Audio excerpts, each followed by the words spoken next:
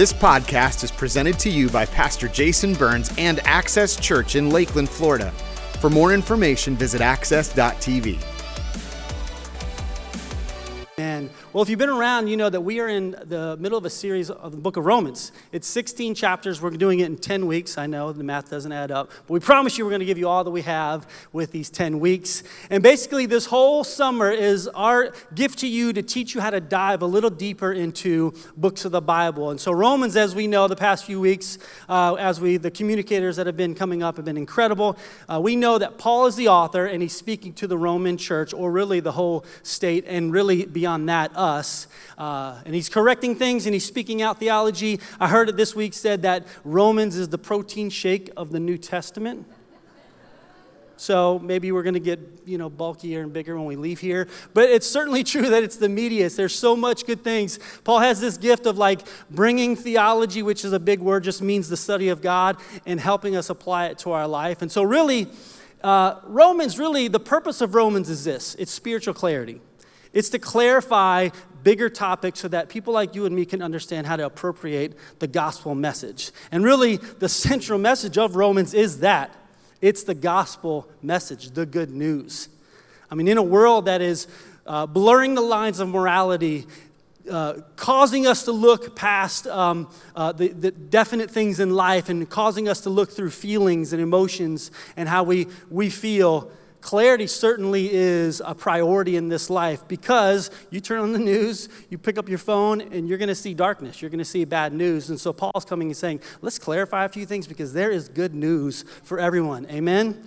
And so today we're going to jump into that. So, look, I never really was into sports growing up, as you can see, but I did play Little League. Baseball. Now, baseball is one of those. It's American. It's apple pie. And so I want to share a quick story with you to get us started. But before we do that, let's establish some baseball rules. Super simple. You can play along. Okay. What are these called? Bases. Right. And what are these called? Lines or foul lines. Good job. There was a little hesitancy there. Not a trick question. Okay, and so when you go up to bat, you have a few opportunities to hit the ball, right? Or if you don't hit the ball, you're what? A little strikeout. Basic rules.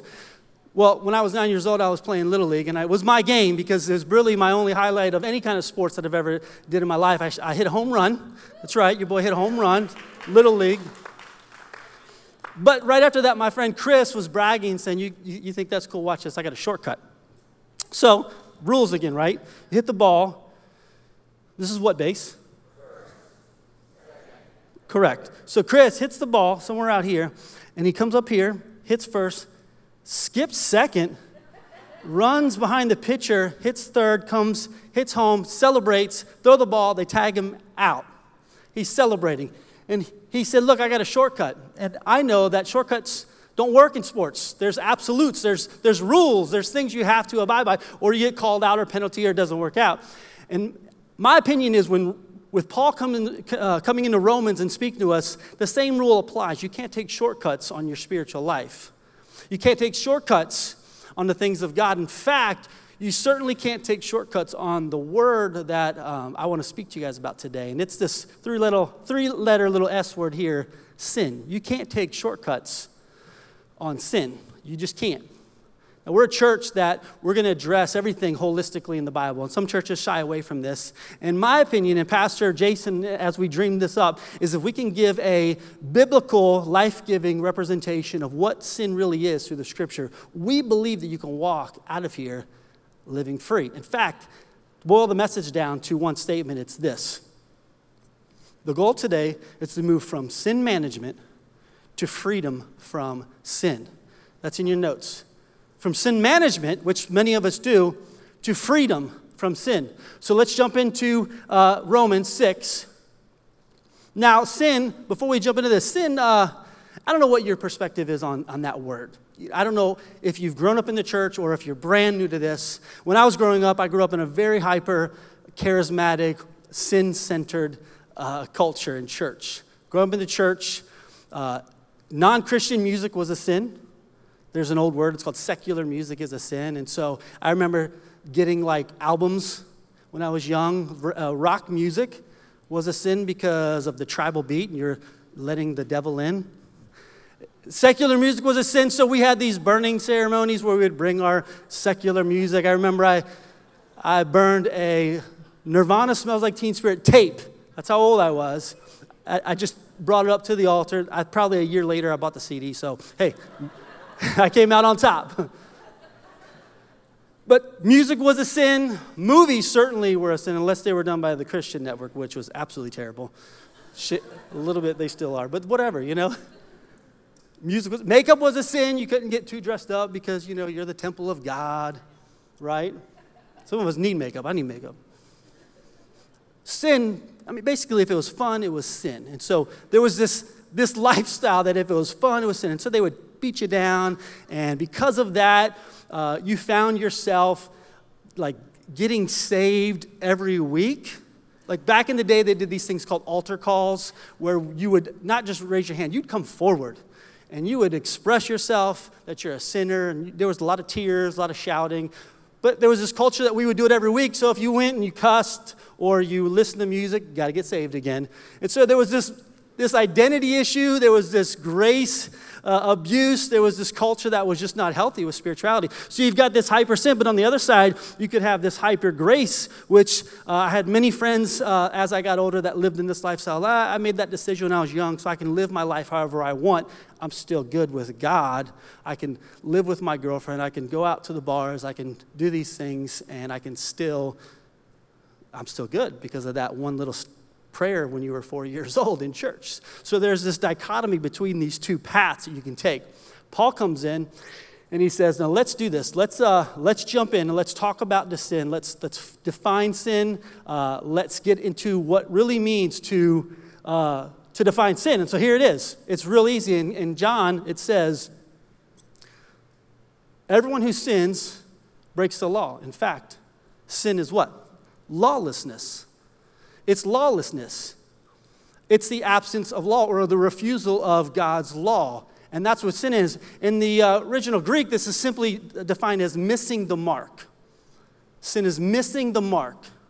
Think of a marksman with a bow and arrow firing it. And I thought about bringing one here, but I knew I would hit something like the drums or something. Think of the marksman hitting. And he knows where his target is, but as he lets go, he's not really focused on that direction and is just wild.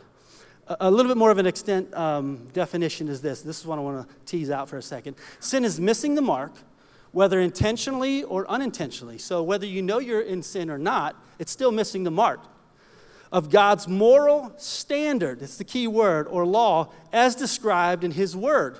Notice it's not my standard. Notice it's not, young people, it's not your parents' standard. Notice it's certainly not culture's standard. God's standard of the law. So, now that we have a basic definition of sin, what I want to do is I want to bring to you a few effects of sin, and then we're going to hear some good news. We're going to learn how to battle this stuff. So the first effect of sin is this. Write this down. Sin separates. Sin separates. Separates you from joy, from relationships, from healthy margins in life. Sin separates. In fact, Isaiah says it like this, but your iniquities have separated you from your God. Sin separates you from God.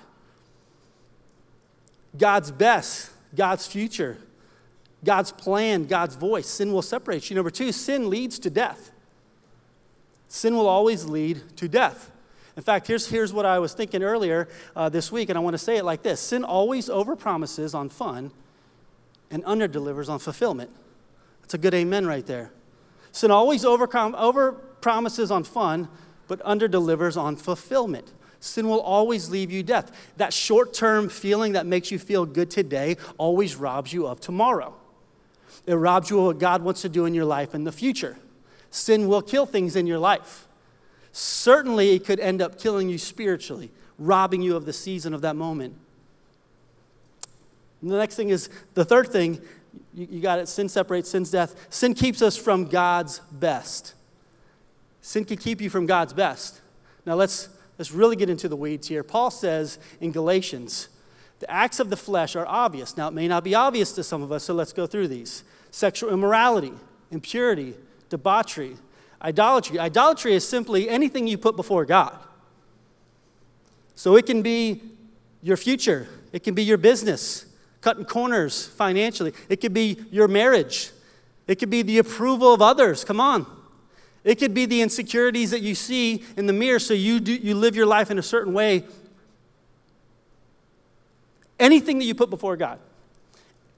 Idolatry and witchcraft, that one's fun. Hatred, discord, jealousy, fits of rage, selfish ambitions, dissensions, factions, and envy, drunkenness, orgies, and the like.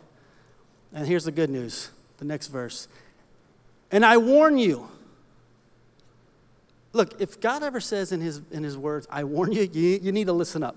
And I warn you, as I did before, that those who live like this will not inherit the what? The kingdom of God. What's the kingdom of God? God's best for your life. God's kingdom coming down into your life. This big list of things, they're things that you should look through and filter through in your own life. It keeps us from God's best, robs us from the future because of these things that we've allowed in our lives. Number 4, sin traps the sinner. Sin will trap you. Will hold you hostage. 1 John 8:34 says this, very truly I tell you, everyone who sins is a slave to sin. Now look, I know that's a tough word, especially in our modern culture. Slave, these words are big. Slave, death. But think about that. Think about all the imagery that when you think of slavery, and that's what sin does to you. It traps you. It holds you tight. It keeps you from fulfilling God's destiny because of the things that you've allowed in your life. But what happens is when that thing takes a hold of you, then you second guess your future. You second guess God leading you, using you, hoping to use you in the future. And then it robs you of future assignments because you're trapped. And lastly is this, sin is a counterfeit. Sin is a counterfeit. And this statement is so true. Everything God has, the devil has a counterfeit for your life. And I know I'm stepping on some toes here, but listen, if you got a healthy marriage and you go to work and there's other relationships that you're entertaining, it's going to rob you. It's a counterfeit. Look, if you look into these documentaries where they teach people how to notice counterfeit bills, they're not teaching you what a counterfeit is. They teach these agents what the real thing is so that they know the counterfeit. When you fall in love with Jesus Christ and you know him, he will show you what the counterfeit is. He will show you how to get through that sin. He will reveal to you the counterfeits in your life because of sin. Sin is the counterfeit. So let's jump into, Genesis, let me just show you one last quick thing before we jump in. So Genesis 1 it starts from the beginning. You can see that at the very beginning of time. Now the serpent was craftier than any other wild animal. He said to the woman, did God really say that? In other words, you got it all wrong. I think I have something else for you. Did God say that? Because look at this. You must not eat the fruit in the tree of the garden, which is how this all started. Because of the fall of man, sin came into this world. It was at this point that history changed. Because of the sin that came in, all from the beginning, this counterfeit in our lives. So real quick, let me show you all 5 again. Sin separates, sin leads to death, sin keeps us from God's best, sin traps the sinner, and sin is a counterfeit. If you got a picture phone, go ahead and just take a picture. That's a good one to use and post to remember. So, there's the effects. I'd be a terrible pastor if I didn't show you how to overcome them, wouldn't I? How do you live free from sin now? That's what I want to focus on for the rest of this time in Romans chapter 6. Number 1. Count yourself dead to sin. Romans 6:1 says this. What shall we say then? Shall we go on sinning so that grace may increase? By no means. We are those who have died to sin. Died to sin. Circle that. Write that down. How can we live in it any longer? In the same way, count yourself dead to sin, but alive in Christ. So Paul comes in, and he's speaking to bad behavior with good theology. He's saying, bad behavior is you make excuses because grace will be there. Good theology is, let me show you how to overcome that. The first step is you need to understand that when, this is a little heady, this gets into the weeds a little bit, but I want to explain this to you. When you receive Christ as your personal Lord and Savior, the grace comes in, washes you clean, fills in the gaps. You're justified, which we learned a couple weeks ago. You're justified by faith because of Jesus Christ. And he comes in and he says, look, now all these things have happened. You're in right standing. Now sin is this issue. And I want you to let you know at the very beginning, now you're dead to this sin because of the cross. It's erased. So what do dead people do? Nothing. They're dead. They're dead, right? Well, the first thing of dead people is we have to understand they lose their desires. In fact, Galatians says it like this, but I say walk by the Spirit and you will not gratify the what? The desires of the flesh. Walk by the Spirit. Well, what's the opposite of the Spirit? The flesh. You lose those desires when you walk in the Spirit. So dead people don't have desires, so you lose that ability. So God says, okay, in Romans, the author Paul says, you're a dead person, so you lose those desires, you lose those things. I'll help you along the path, because when you start walking in the Spirit, you start to gain the Spirit of God. The second thing is you lose opinions. You lose opinions. This is a good one, right? Because we are opinionated. I mean, just flip on any kind of social media and you're going to get someone's opinion. If you were here last week, Pastor Isaiah brought up his old rickety Bible, if you remember that, and he had chunks of it ripped out from something. I don't know, he got hungry, I don't know, but there were chunks missing. And when he was saying that, I thought about this week's message, and I thought, but that's exactly how we live, don't it? Isn't it? If we don't agree or like certain passages, we rip them out. We may not physically rip them out, but if we have an opinion about something in our life, it doesn't match up, we remove that part. We get rid of that. We pretend it's not even there. In fact, in philosophy, this is what they call it, practical atheism. And this is the definition. Acknowledges God by mouth, but denies him through actions. These opinions we have. We all have them. And the last part is this. Dead people don't have emotions. They don't have feelings. They're dead. Jeremiah 17 nails it. He says, the human heart is the most deceitful of all things and desperately wicked. The human heart. So we lose the ability to allow our emotions to override what the Word of God says. And that's hard, isn't it? Let's be honest. Because we live in a sexually charged, politically charged, feeling charged world that if it feels good, it's right. Love is love. If you believe in it, then this is how you are. This is how you were created. Live in that moment. Don't let anybody tell you this. When you come to the cross of Christ, you lay all of that down. I think some of us love to have a Savior, but I don't think we're quite ready to have a King or a Lord. So we love the idea that we're saved from hell, but are you ready to have a Lord? And maybe another definition of the word Lord is just leader, somebody that's leading you. So let's jump back into Romans 6. I know there's a lot of verses and a lot of chapters, a lot of different texts here, but these things, it matters so much if we're going to get through this. Don't you know that all have sinned, were baptized into Christ Jesus, were baptized into his death? Now, pause for a second. This is different. 3 weeks ago, we baptized in water. That's a public declaration of a decision that was already made in your heart.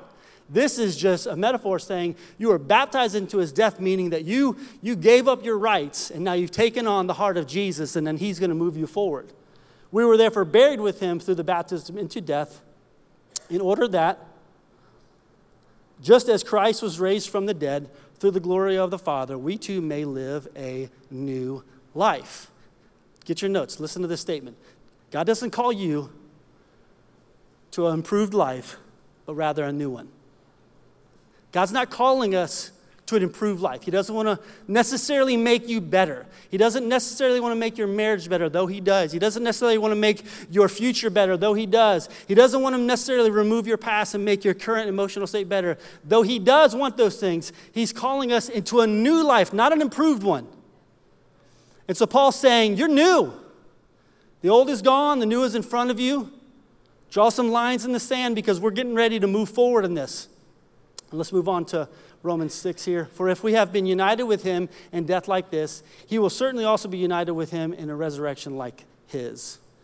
For we know that our old self, circle old self, was crucified with him so that the body ruled by sin might be done away with, that we should no longer be what? Slaves to sin.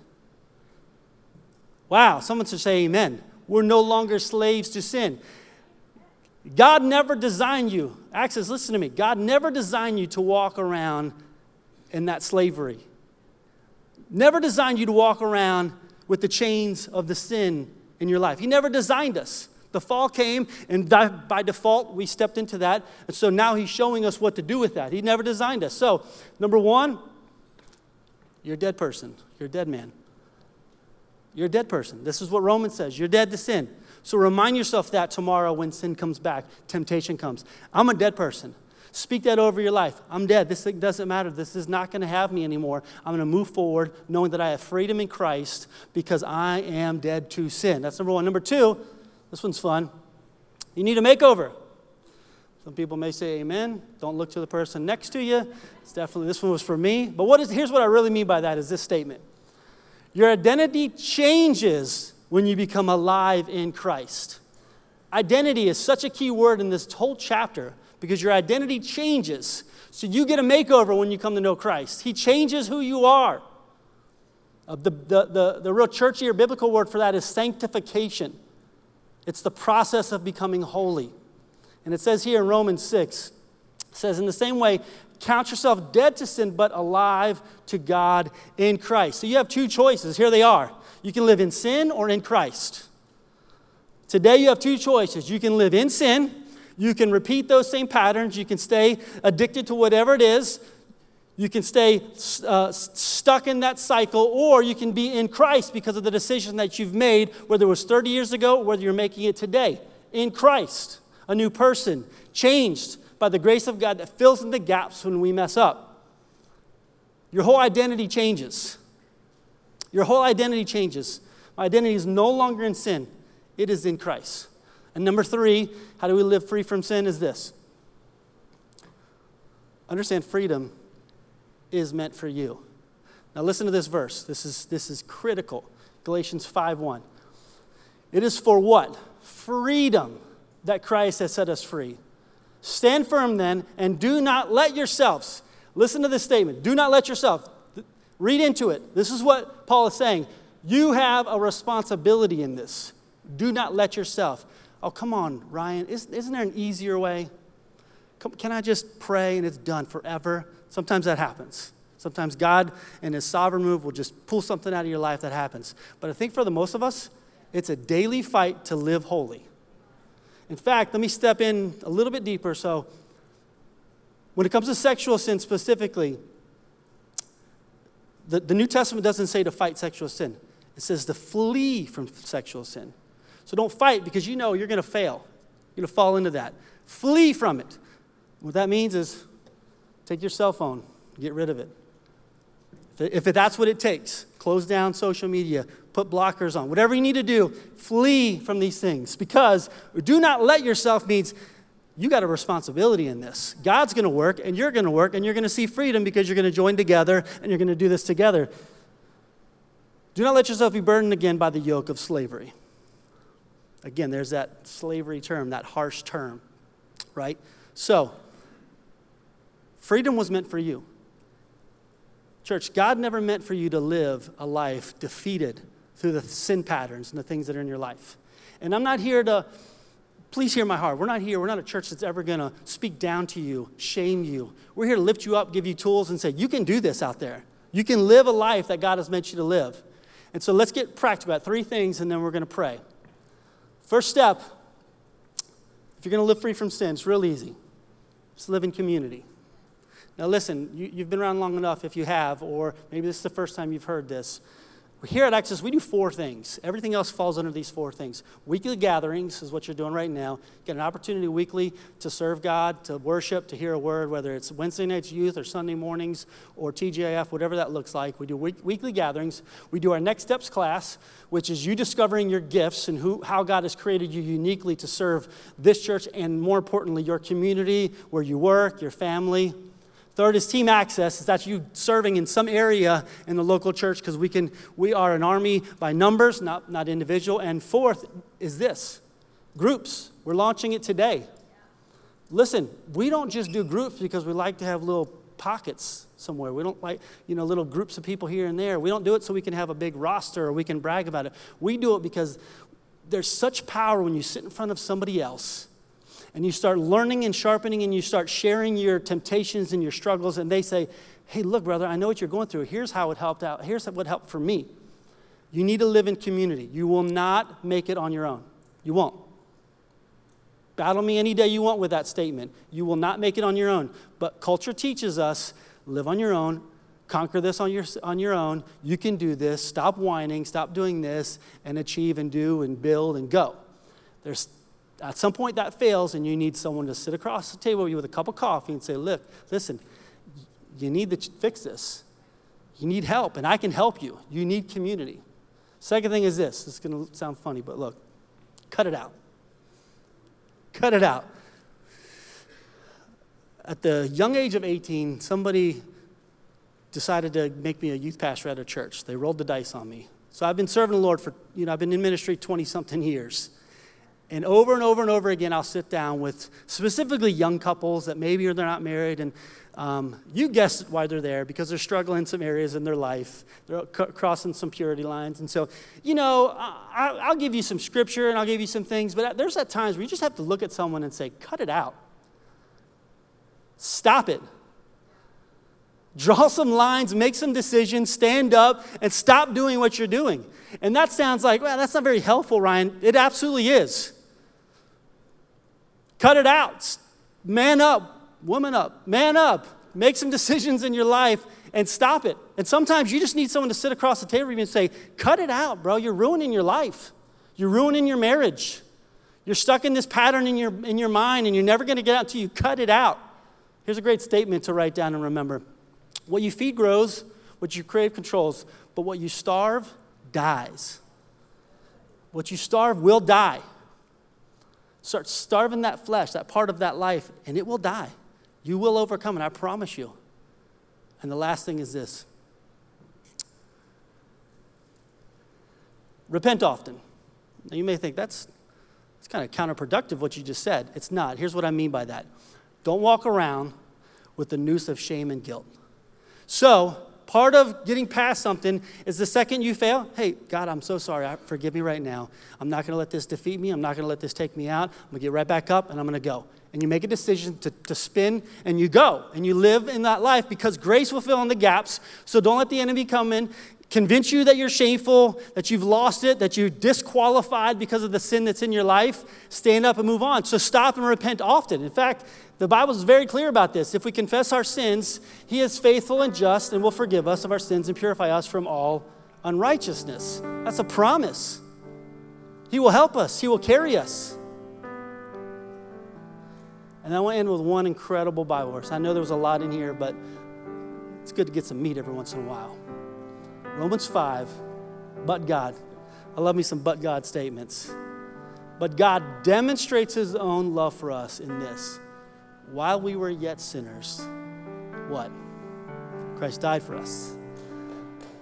Yeah, come on, give him a hand clap for that. Celebrate that one. That's a statement all by itself. If you don't get anything, this may be your verse for the day.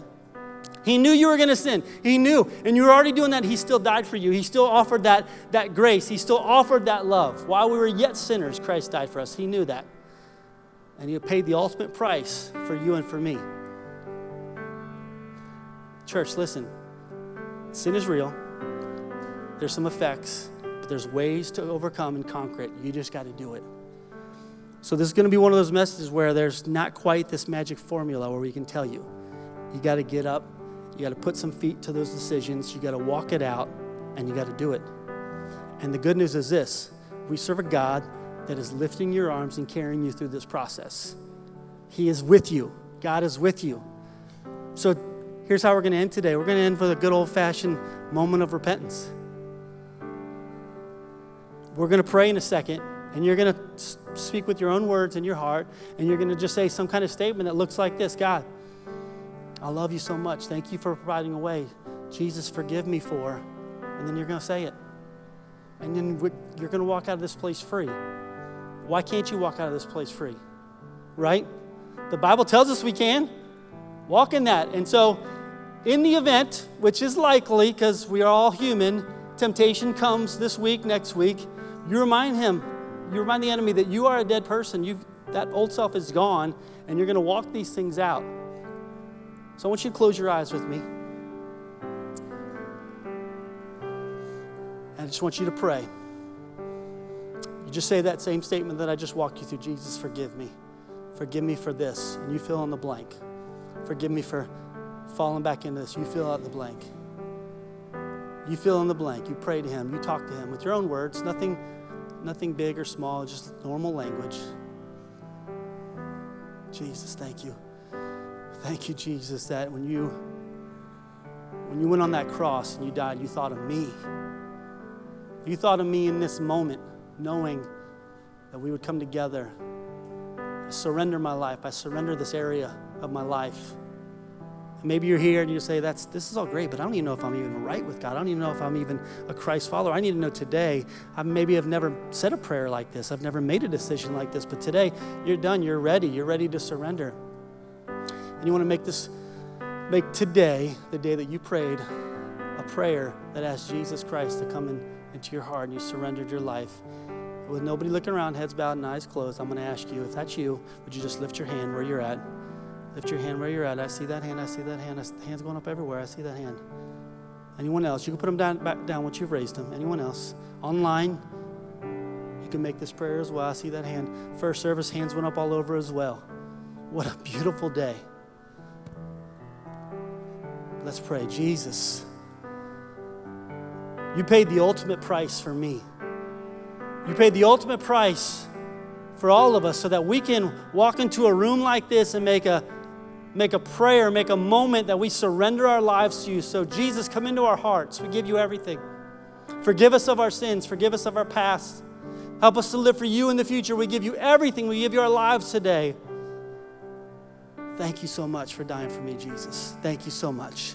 In Jesus' name. And everyone said, amen. There were hands all over. Hey, guys, can we just celebrate with them? Give them a hand clap.